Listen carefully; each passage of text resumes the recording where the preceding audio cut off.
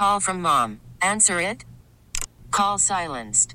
Instacart knows nothing gets between you and the game. That's why they make ordering from your couch easy. Stock up today and get all your groceries for the week delivered in as fast as 30 minutes without missing a minute of the game. You have 47 new voicemails. Download the app to get free delivery on your first 3 orders while supplies last. Minimum $10 per order. Additional terms apply. We get it. Attention spans just aren't what they used to be. Heads in social media and eyes on Netflix. But what do people do with their ears? Well, for one, they're listening to audio. Americans spend 4.4 hours with audio every day. Oh, and you want the proof? Well, you just sat through this ad that's now approaching 30 seconds. What could you say to a potential customer in 30 seconds? Let Odyssey put together a media plan tailor-made for your unique marketing needs. Advertise with Odyssey. Visit ads.odyssey.com. Welcome into a Monday edition of the second half of Sports Talk. It's Steve Geller along with Charlie Long running Master Control. Getting into a bunch of stuff this hour. Going to talk to Koki Riley, LSU baseball and football writer for the Times-Picayune and the Advocate. LSU baseball sitting 7-1 after their weekend. Getting ready for their first road trip of the season. First up will be in Houston Wednesday to take on Rice, and then they're at the Minute Maid Park for a series that involves the Longhorns, UL Lafayette, and one other team that I'm forgetting at the moment. But the Tigers will be there for the weekend series. And overall, I like that. You're getting a nice mix of different competition right off the bat instead of, when you get into SEC play, obviously you get those teams in for a 3 or 4 game series.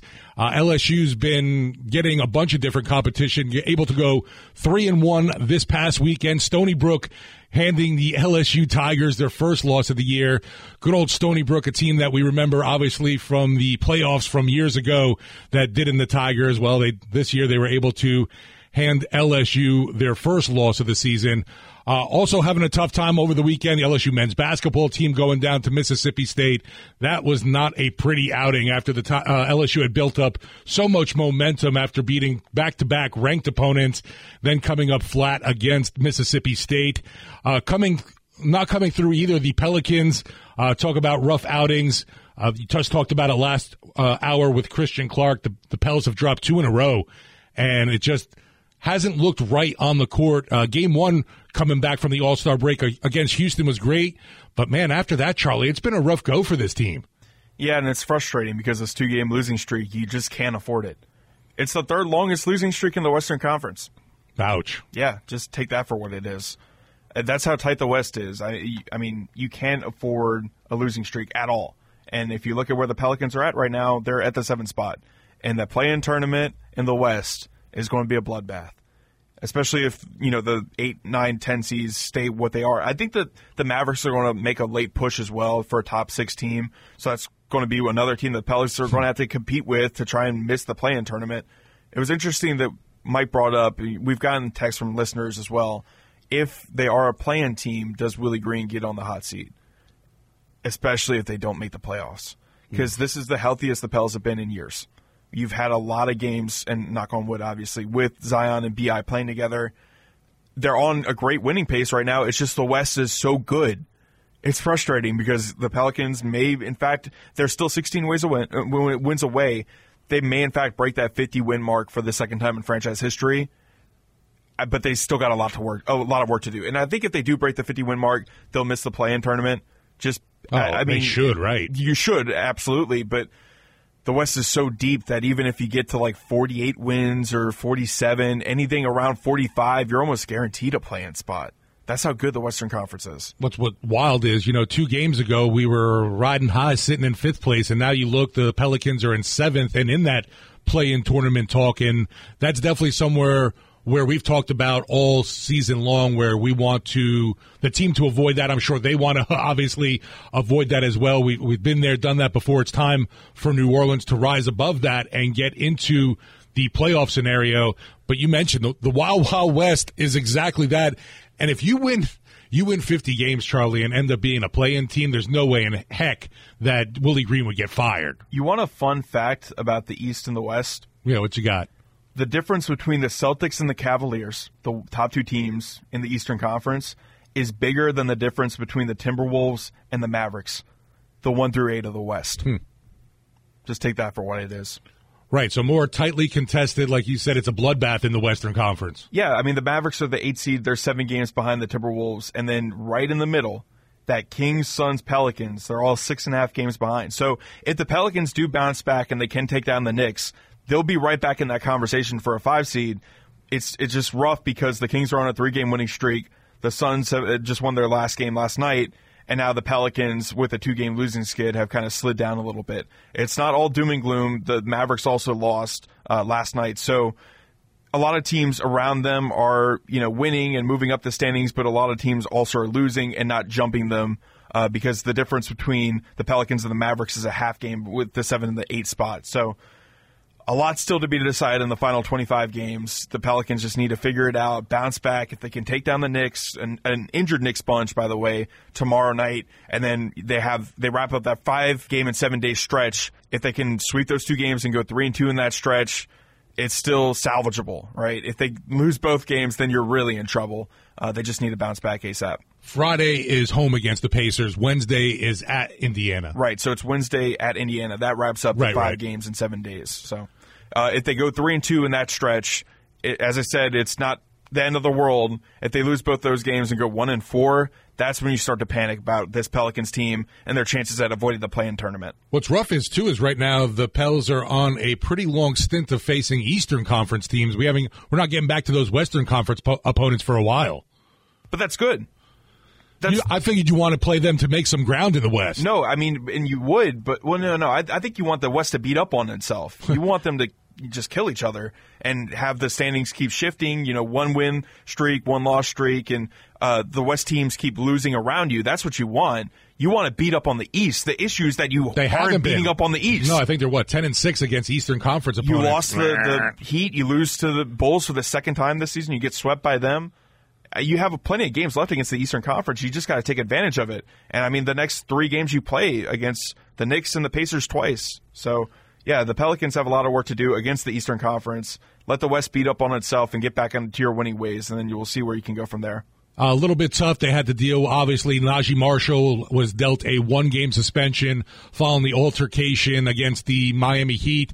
Still got 2 more games left on Jose Alvarado's 3-game ban, so he will miss tomorrow's game as well. The Pelicans are actually 2 games into a 9-game stretch against Eastern Conference teams. Right, it's pretty wild. So, I mentioned the Pacers back-to-back games, but you also have the Raptors, then the 76ers, the Hawks, and the Cavaliers. Cavaliers are obviously the toughest team in that stretch. The 76ers are having their injury issues with Joel Embiid. The Hawks are one of those teams that I put in the same kind of category as the Bulls, where they're not good, but they are fighting for play-in tournament spots. The Pacers are solid. The Knicks dealing with a lot of injury issues. The Raptors are really bad. You should take care of business against them. So in this stretch for the Pelicans, they have to make a lot of headway against these Eastern Conference teams, because then you go back to the West and you have a matchup against the Clippers on March 15th. And then I'm looking later in March, you look at the Oklahoma City, Milwaukee, Boston, Phoenix. That's a rough stretch right there. The same exact stretch that you had. That's those ridiculous. 3 games that you had back in January, you have it again in March. I think that's really weird. But then you close out the year against, as you said, the Suns. You have 2 games against them in a 1-week stretch. And then the final 3 games you play, the Kings, the Warriors, and the Lakers. All teams are going to be vying for playoff positioning. So, Pelicans, final 25 games, as Christian Clark said last hour, a lot to play for, and a lot to still discover about this team, because, if they make it into that play-in tournament, it's going to be really disappointing. I feel like the emotion has been there. The effort has been there from this team. It just seems to be live or die by the 3 right now, and if they're not making the 3, guys, you got to get off it and move on to something else. But, man, they just kept hammering away from deep. You got to play to your matchups, too. We mentioned it last hour. Why weren't you going into the paint more against a Bulls team that isn't great at defending the paint? They don't have any real top-tier rim protector like, a Rudy Gobert or Victor Wembanyama or something like that. So they had Nikola Vucevic, who's a great veteran, a great offensive player. Go at him. What are you doing? The threes aren't falling. Stop jacking them up. What are you like? It was pretty frustrating. It's part of the frustration for the Pelicans for sure. We're going to take a break from sports talk right now and from some Pelicans talk. We'll get into LSU baseball. Koki Riley, who writes for the Times-Picayune Advocate, joins us talking about the Tigers in their weekend series after they went 3-1. Coming back with more right here on Sports Talk on WWL. Worried about letting someone else pick out the perfect avocado for your perfect impress them on the third date guacamole? Well, good thing Instacart shoppers are as picky as you are. They find ripe avocados like it's their guac on the line. They are milk expiration date detectives. They bag eggs like the 12 precious pieces of cargo they are. So let Instacart shoppers overthink your groceries so that you can overthink what you'll wear on that third date.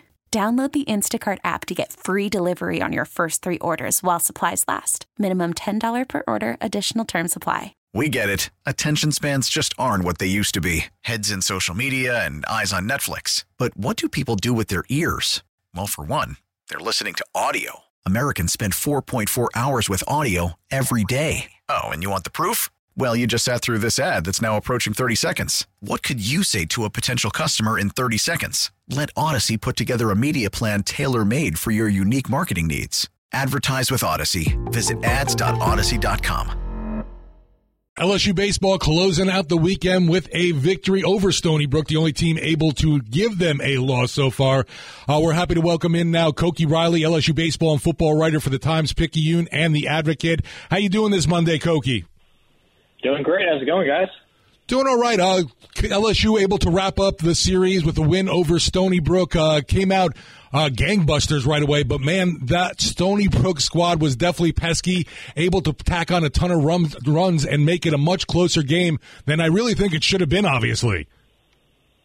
Yeah, I think one of the reasons why Stony Brook was able to put 10 runs on the board and kind of sort of stay in the game, at least keep the game alive, not have it end in 7 or 8 innings, is because I think part of it is just the fact that, LSU wasn't pitching necessarily their best guys in this game. It was the 4th game in 4 days, and, Micah Bucknam had a very tough outing, and I think Stony Brook's too good of a team to just, close out with the bottom half of your bullpen in terms of winning the game by 10 runs, but 10 or more runs. But, I mean, they still won by 8, and they still won very comfortably. They more or less blew them out, and I think that's kind of what you wanted to see. And when you're facing a team like Stony Brook, and especially after like the offensive struggles they had in the middle 2 games of the series, the fact that they got back to hitting the ball again on Sunday, I think that was kind of the real takeaway of the game. Going back to that first meeting against Stony Brook, Koki, a big negative of the weekend, I think overall was just another poor outing you've seen from pitcher Thatcher Hurd, only lasting 4 1/3, giving up 3 earned runs. What's been the talk about Hurd? I know, obviously, they're not giving up on him just yet as their Friday night guy. Yeah. With Hurd, I'm curious to see if he actually does start on Friday against Texas. That's a big matchup against a ranked team, an SEC caliber opponent, and at Minute Maid Park. And the last time Thatcher Hurd pitched against Texas last year, he actually pitched pretty well. But we'll see this time around when you have a guy like Luke Holman, who you could theoretically just move up a day. He'll have probably plenty of rest. He only threw 77 pitches on Saturday. And given how well Luke Holman has pitched this year, I think it would be interesting to see whether they actually make that move and have Holman throw the Friday and not Hurd. But as for Hurd, like, he's just been really inconsistent, not just from start to start, almost from inning to inning. I think it was the first inning on this Friday. It was a 1-2-3 perfect inning, and then he runs into some trouble, and then he has a good inning, and then he runs into some trouble the next inning, and it's almost seesaws back and forth for him. Again, Stony Brook's probably the best team they've played against, and they're a decent offensive team, as we saw with the 10 runs that they put up on Sunday. But in Friday's game, Thatcher Hurd probably shouldn't be giving up as many singles as he did in that game, and he probably really only should have allowed 2 runs to 3, because there was a ball that Josh Pearson misjudged in right field that wasn't called an error, but was more or less an error, and that kind of costed him a run. So I think his performance it was definitely better than his first start, where he really just fell apart after the first 8 batters. But I don't think he was amazing either, and I certainly don't think he's been as good as Luke Holman has been so far this year. So I think with all those things considered, like, Thatcher Hurd can definitely be in the rotation for this team. He's way too talented. He's proven that he can be one of the best pitchers in college baseball when he's really on. But at least from what we've seen so far, like, Luke Holman's been the best pitcher, been the best starting pitcher on this team. And I don't think that's really much of a debate, to be honest with you. It's not at all, Koki. But I want to actually look at the bullpen, because we've talked about the pitching depth of this year's team and how it was even better than last year. But if you're looking at the bullpen and what happened on Sunday, as you said, they didn't throw their best guys necessarily after Javen Coleman, who had another good outing, by the way, and I think he's kind of cementing himself further and further as one of those weekend rotation guys. 4 innings pitched, 2 runs allowed on 2 hits and 6 strikeouts. Micah Bucknam, you mentioned he had a rough outing. So did Christian Little. They throw a total of 32 pitches and give up 6 runs without recording an out. But then Jay went to a guy that I think he's going to start to trust more and more as the season progresses, and that is the JUCO transfer Fidel Ulloa, who gave up a hit, and then he goes 6 up and 6 down. So he was outstanding. Once again, he still has a 0 ERA on the year early on, and I think that he's another guy that's going to make a name for himself, and Jay Johnson's going to trust him as we go throughout the season as a high-leverage guy out of the bullpen. Fidel, he's just a really solid pitcher and a really good bullpen piece for this team. I mean, the mid-90s fastball, really sharp slider. He pounds the strike zone.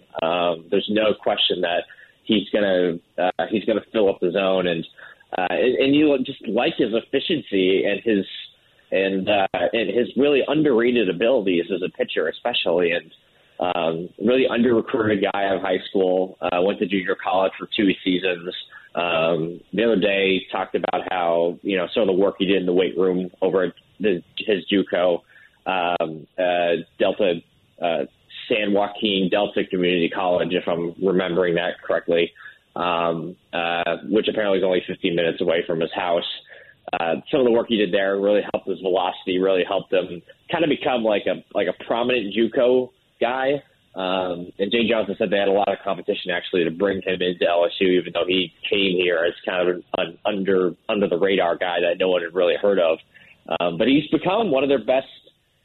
He's become one of their best relievers, and I'd say it's him and Gavin Goodger are probably the top 2 right-handed options they have in this bullpen right now. And what was, for the most part, a pretty good weekend for their bullpen as a whole, and especially with some of the right-handed guys that they have. And obviously, things didn't go well for them on Sunday, but again, part of that was Micah Bucknam kind of disintegrating in that inning. He gives up a 3-run home run, walks another batter, 4 runs on him.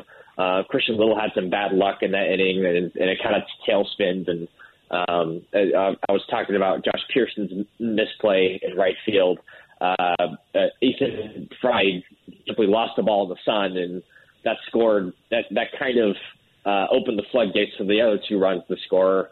So Little really only faced 2 batters. It was a seeing eye single, and then the missed fly ball. So I actually feel still pretty good about Christian Little after these first 2 weekends.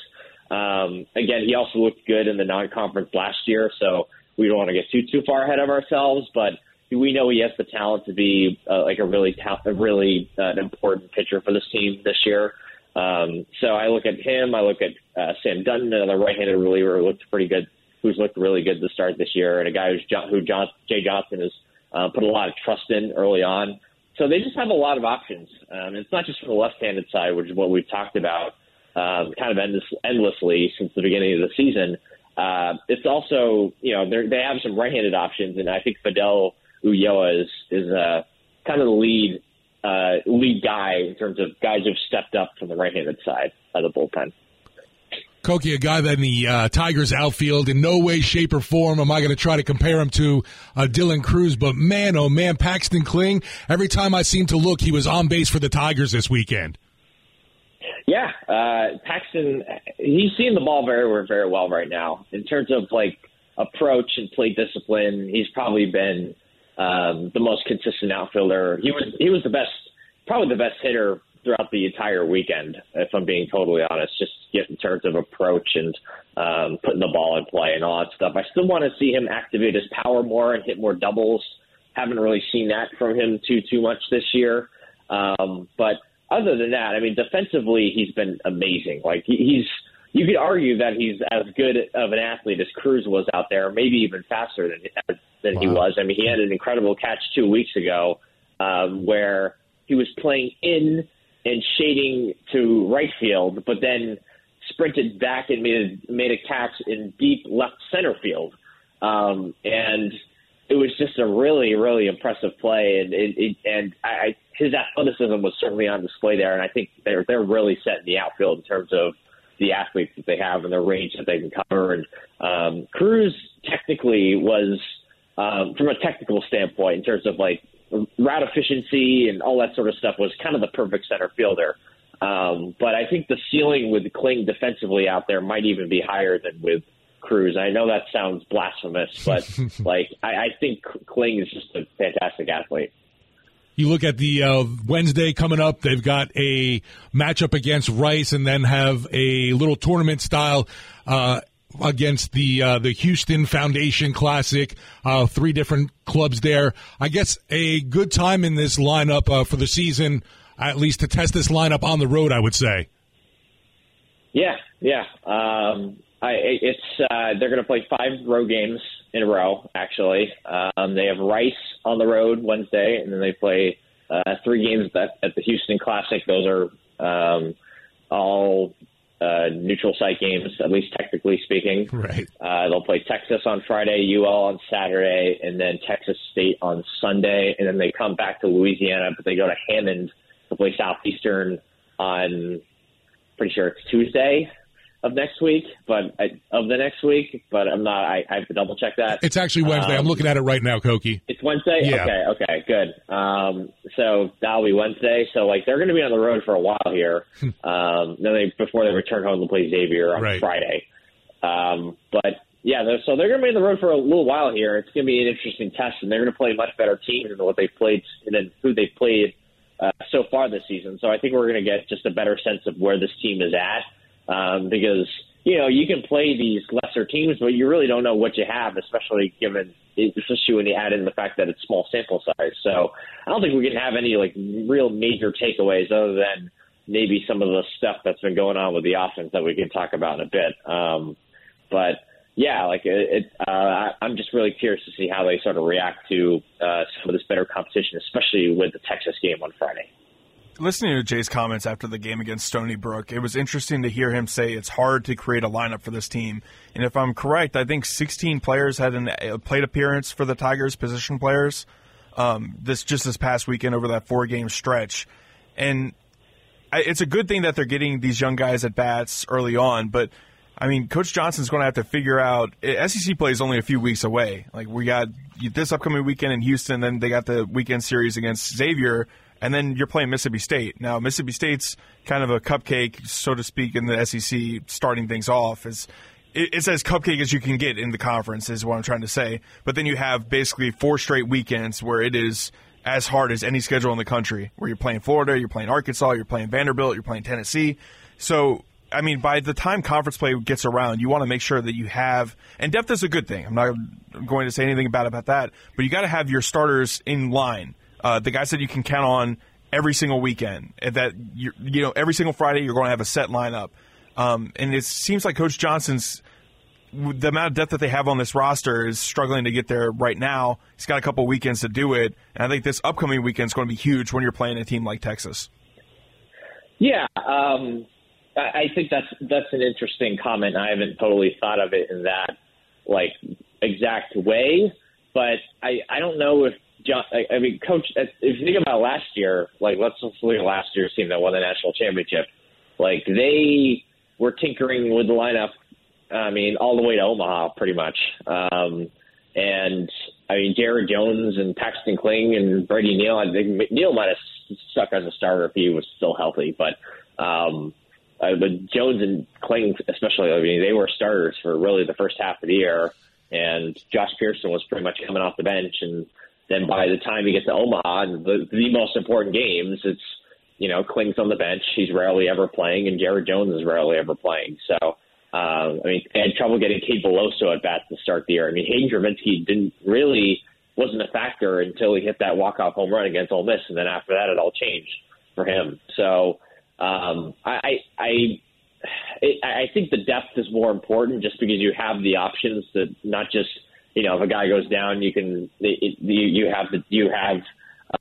have another guy who can come up and make an impact, like what they had last year with the catching situation. But it also just gives you options in terms of the pitchers you're facing, right? And the different, you have, a good stable of right-handed bats to face against lefties and vice versa, right? So I think with that flexibility that they have, I think that's more of a good thing with the depth, and I'm not quite as worried about them not having a set 9.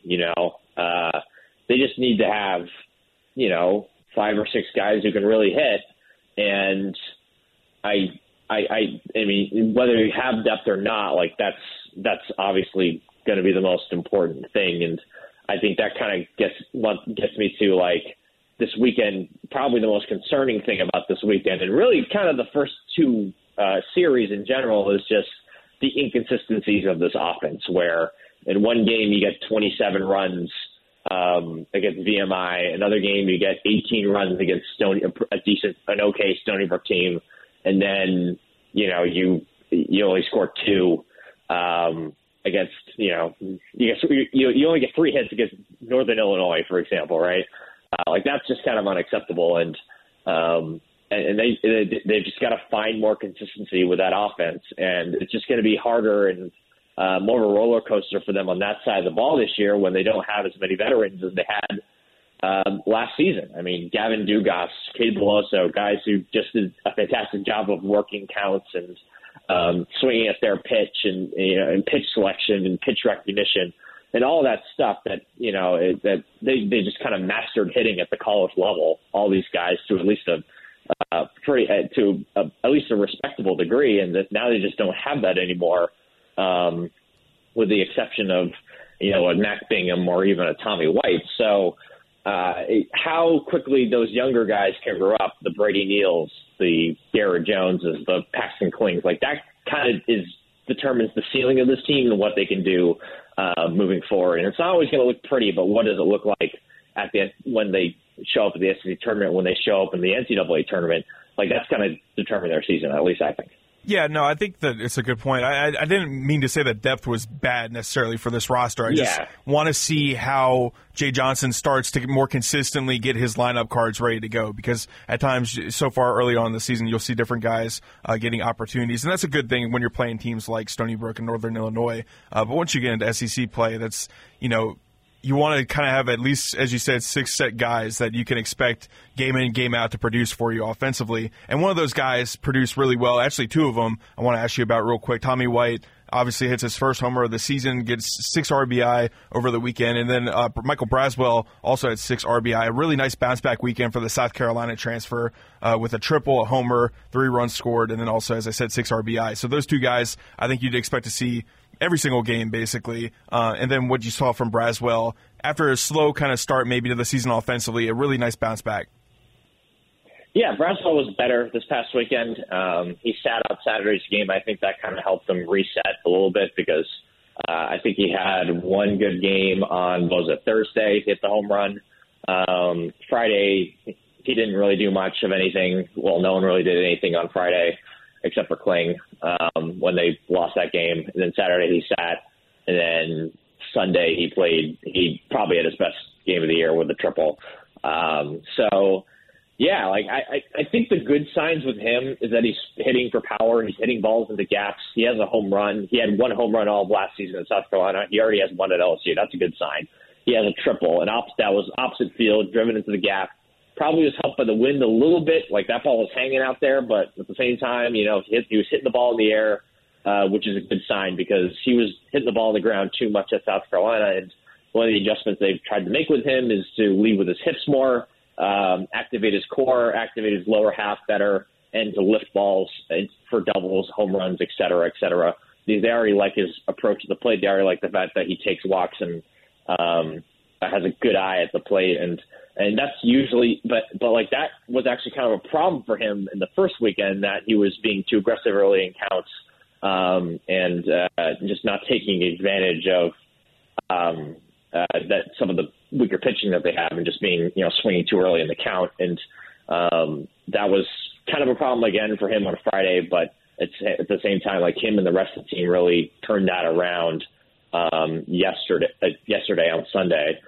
So yeah, and with Tommy, yes, he was better this weekend. I still don't think he's 100% there, because he's not really hitting the ball hard the other way yet. And when Tommy's right, it's when he's jacking home runs the right field as a right-handed hitter. So until we see that, and he's hitting ropes to the right side on the opposite field, and he's not pulling those outside pitches, that's when we'll know he's right, because right now he's still pulling too many pitches, too many outside pitches, and basically rolling over on that stuff, off-speed pitches in particular. So yeah, I think we're still waiting for Tommy to be Tommy again. But this weekend was a good step forward for Braswell, and the fact that he's hitting for power, I think, is just a good sign in general for him.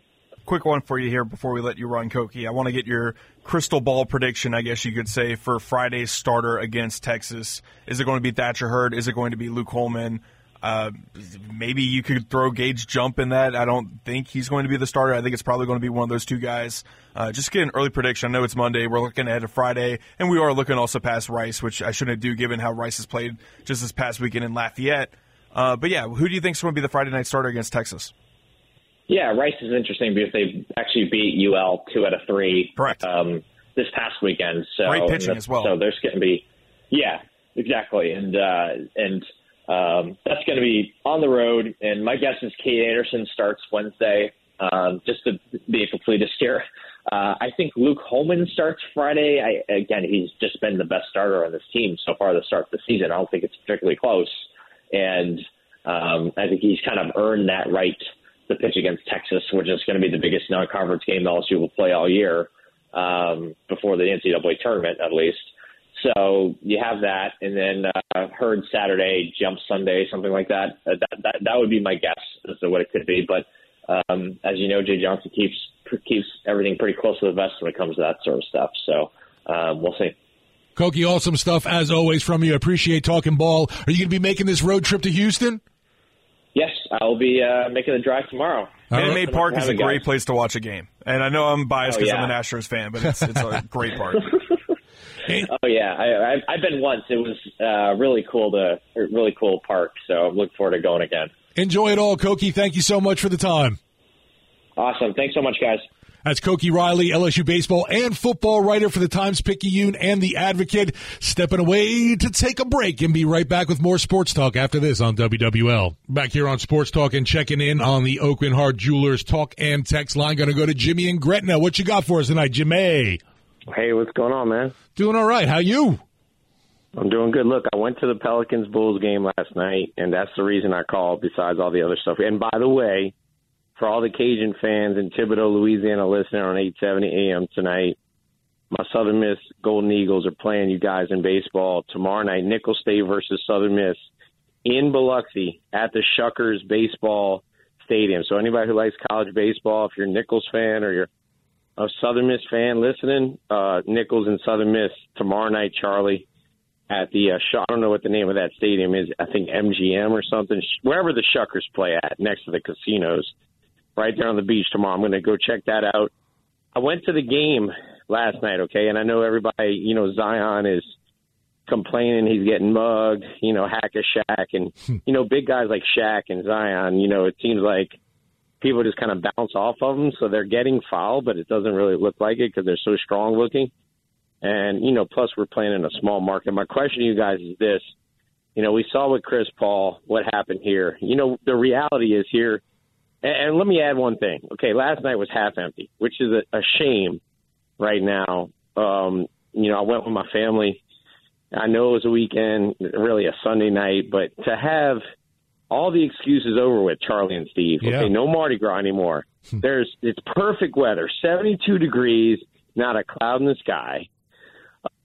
It's not the holidays. It's not New Year's. It's not Valentine's. It's not, oh, well, it's Saints season and LSU and all this other stuff. All the excuses are over, okay? For all the listening audience, we have an attendance issue. We always have down here. This is the first time, Charlie, in a decade we've been, 10 games over 500? At the All-Star break, yeah, that's what it was. That's pretty good considering we're a small market that doesn't get a lot of referee calls, right? Like right. New York and L.A. and LeBron James and all that, okay? So a lot of talent. They're playing well. I know people call in and complain about Willie Green. Willie Green's the best coach we've had ever, period, out of the Hornets and Pelicans tenure here. We've always had retread guys who were at the back end of their career taking blood pressure pills, okay? Alvin Gentry, Paul Silas, guys who they didn't want to be home with their wives or whatever was going on, and they're used to being on the road. They didn't know any better. God bless them. But they were retreads, okay? Willie Green, he's not perfect. Yeah, they blew a lead last night. But then again, the referees don't give us the calls, and that's the reason I called up. We've seen Chris Paul, play his way out of here because it's frustrating being a Hall of Fame talent in a small market city. We saw definitely with Anthony Davis, and, LeBron James' agent got in his ear, said, hey, come out to L.A. You're going to get the calls here. I mean, the reality is this. Last night's game, there were about 4 no calls on Zion getting hacked. Okay, those 4 no calls, Charlie and Steve, would have been 8 free throw shots, right?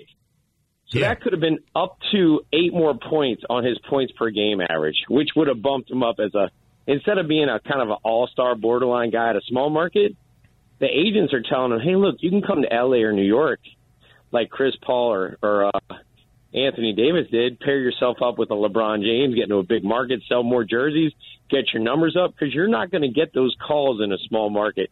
My question to you guys is this.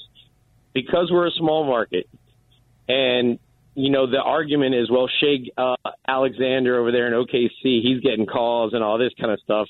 Is it because Zion's so big and muscular looking that he doesn't get the call, i.e. like Shaq?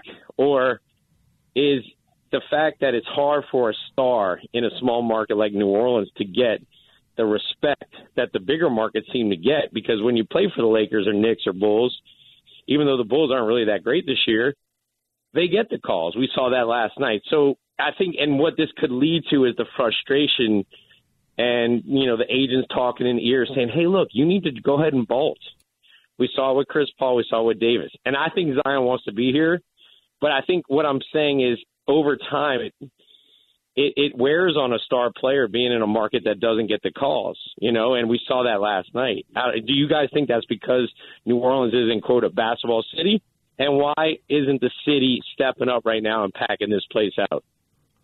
Well, to me, it definitely seems like I would agree that Zion and the rest of this Pella squad is not getting calls right now at the NBA. For what reason, I don't know. And I know that head coach Willie Green and the players don't want to talk too much about it because they're going to end up getting fined. We've heard Green say, though, they sent footage to the NBA to check out, why this has been the case. It's really frustrating. I know for the fan base, I know for me, for Charlie watching the games, and it's got to be for the players as well. As for attendance, man, I don't know what it's going to take except for winning to pack the Smoothie King Center out. The Pelicans have been doing that, and I guess the lesser teams in the NBA, for whatever reason, don't draw that much of a crowd. But I'm telling you, if this Pels team can start winning, consistently putting those streaks together, maybe we'll see that Smoothie King packed out on even a Sunday night. We're running late here. Be back with more on Sports Talk right after this on WWL. Closing things out here on the 6 o'clock hour of Sports Talk. We'll be back with more on Sports Talk right after the news break. Going to talk to NFL draft analyst from ESPN, Matt Miller. You hear with me and Saints sideline reporter Jeff Nowak had to say with him right after this on WWL. Baseball is back, and so is MLB.tv. Watch every out-of-market regular season game on your favorite streaming devices, anywhere, anytime, all season long. Follow the action live or on demand. Track 4 games at once with multi-view mode and catch up with in-game highlights. Plus, original programs, minor league broadcasts, and local pre- and post-game shows. Go to MLB.tv to start your free trial today. Blackout and other restrictions apply. Major League Baseball trademarks used with permission.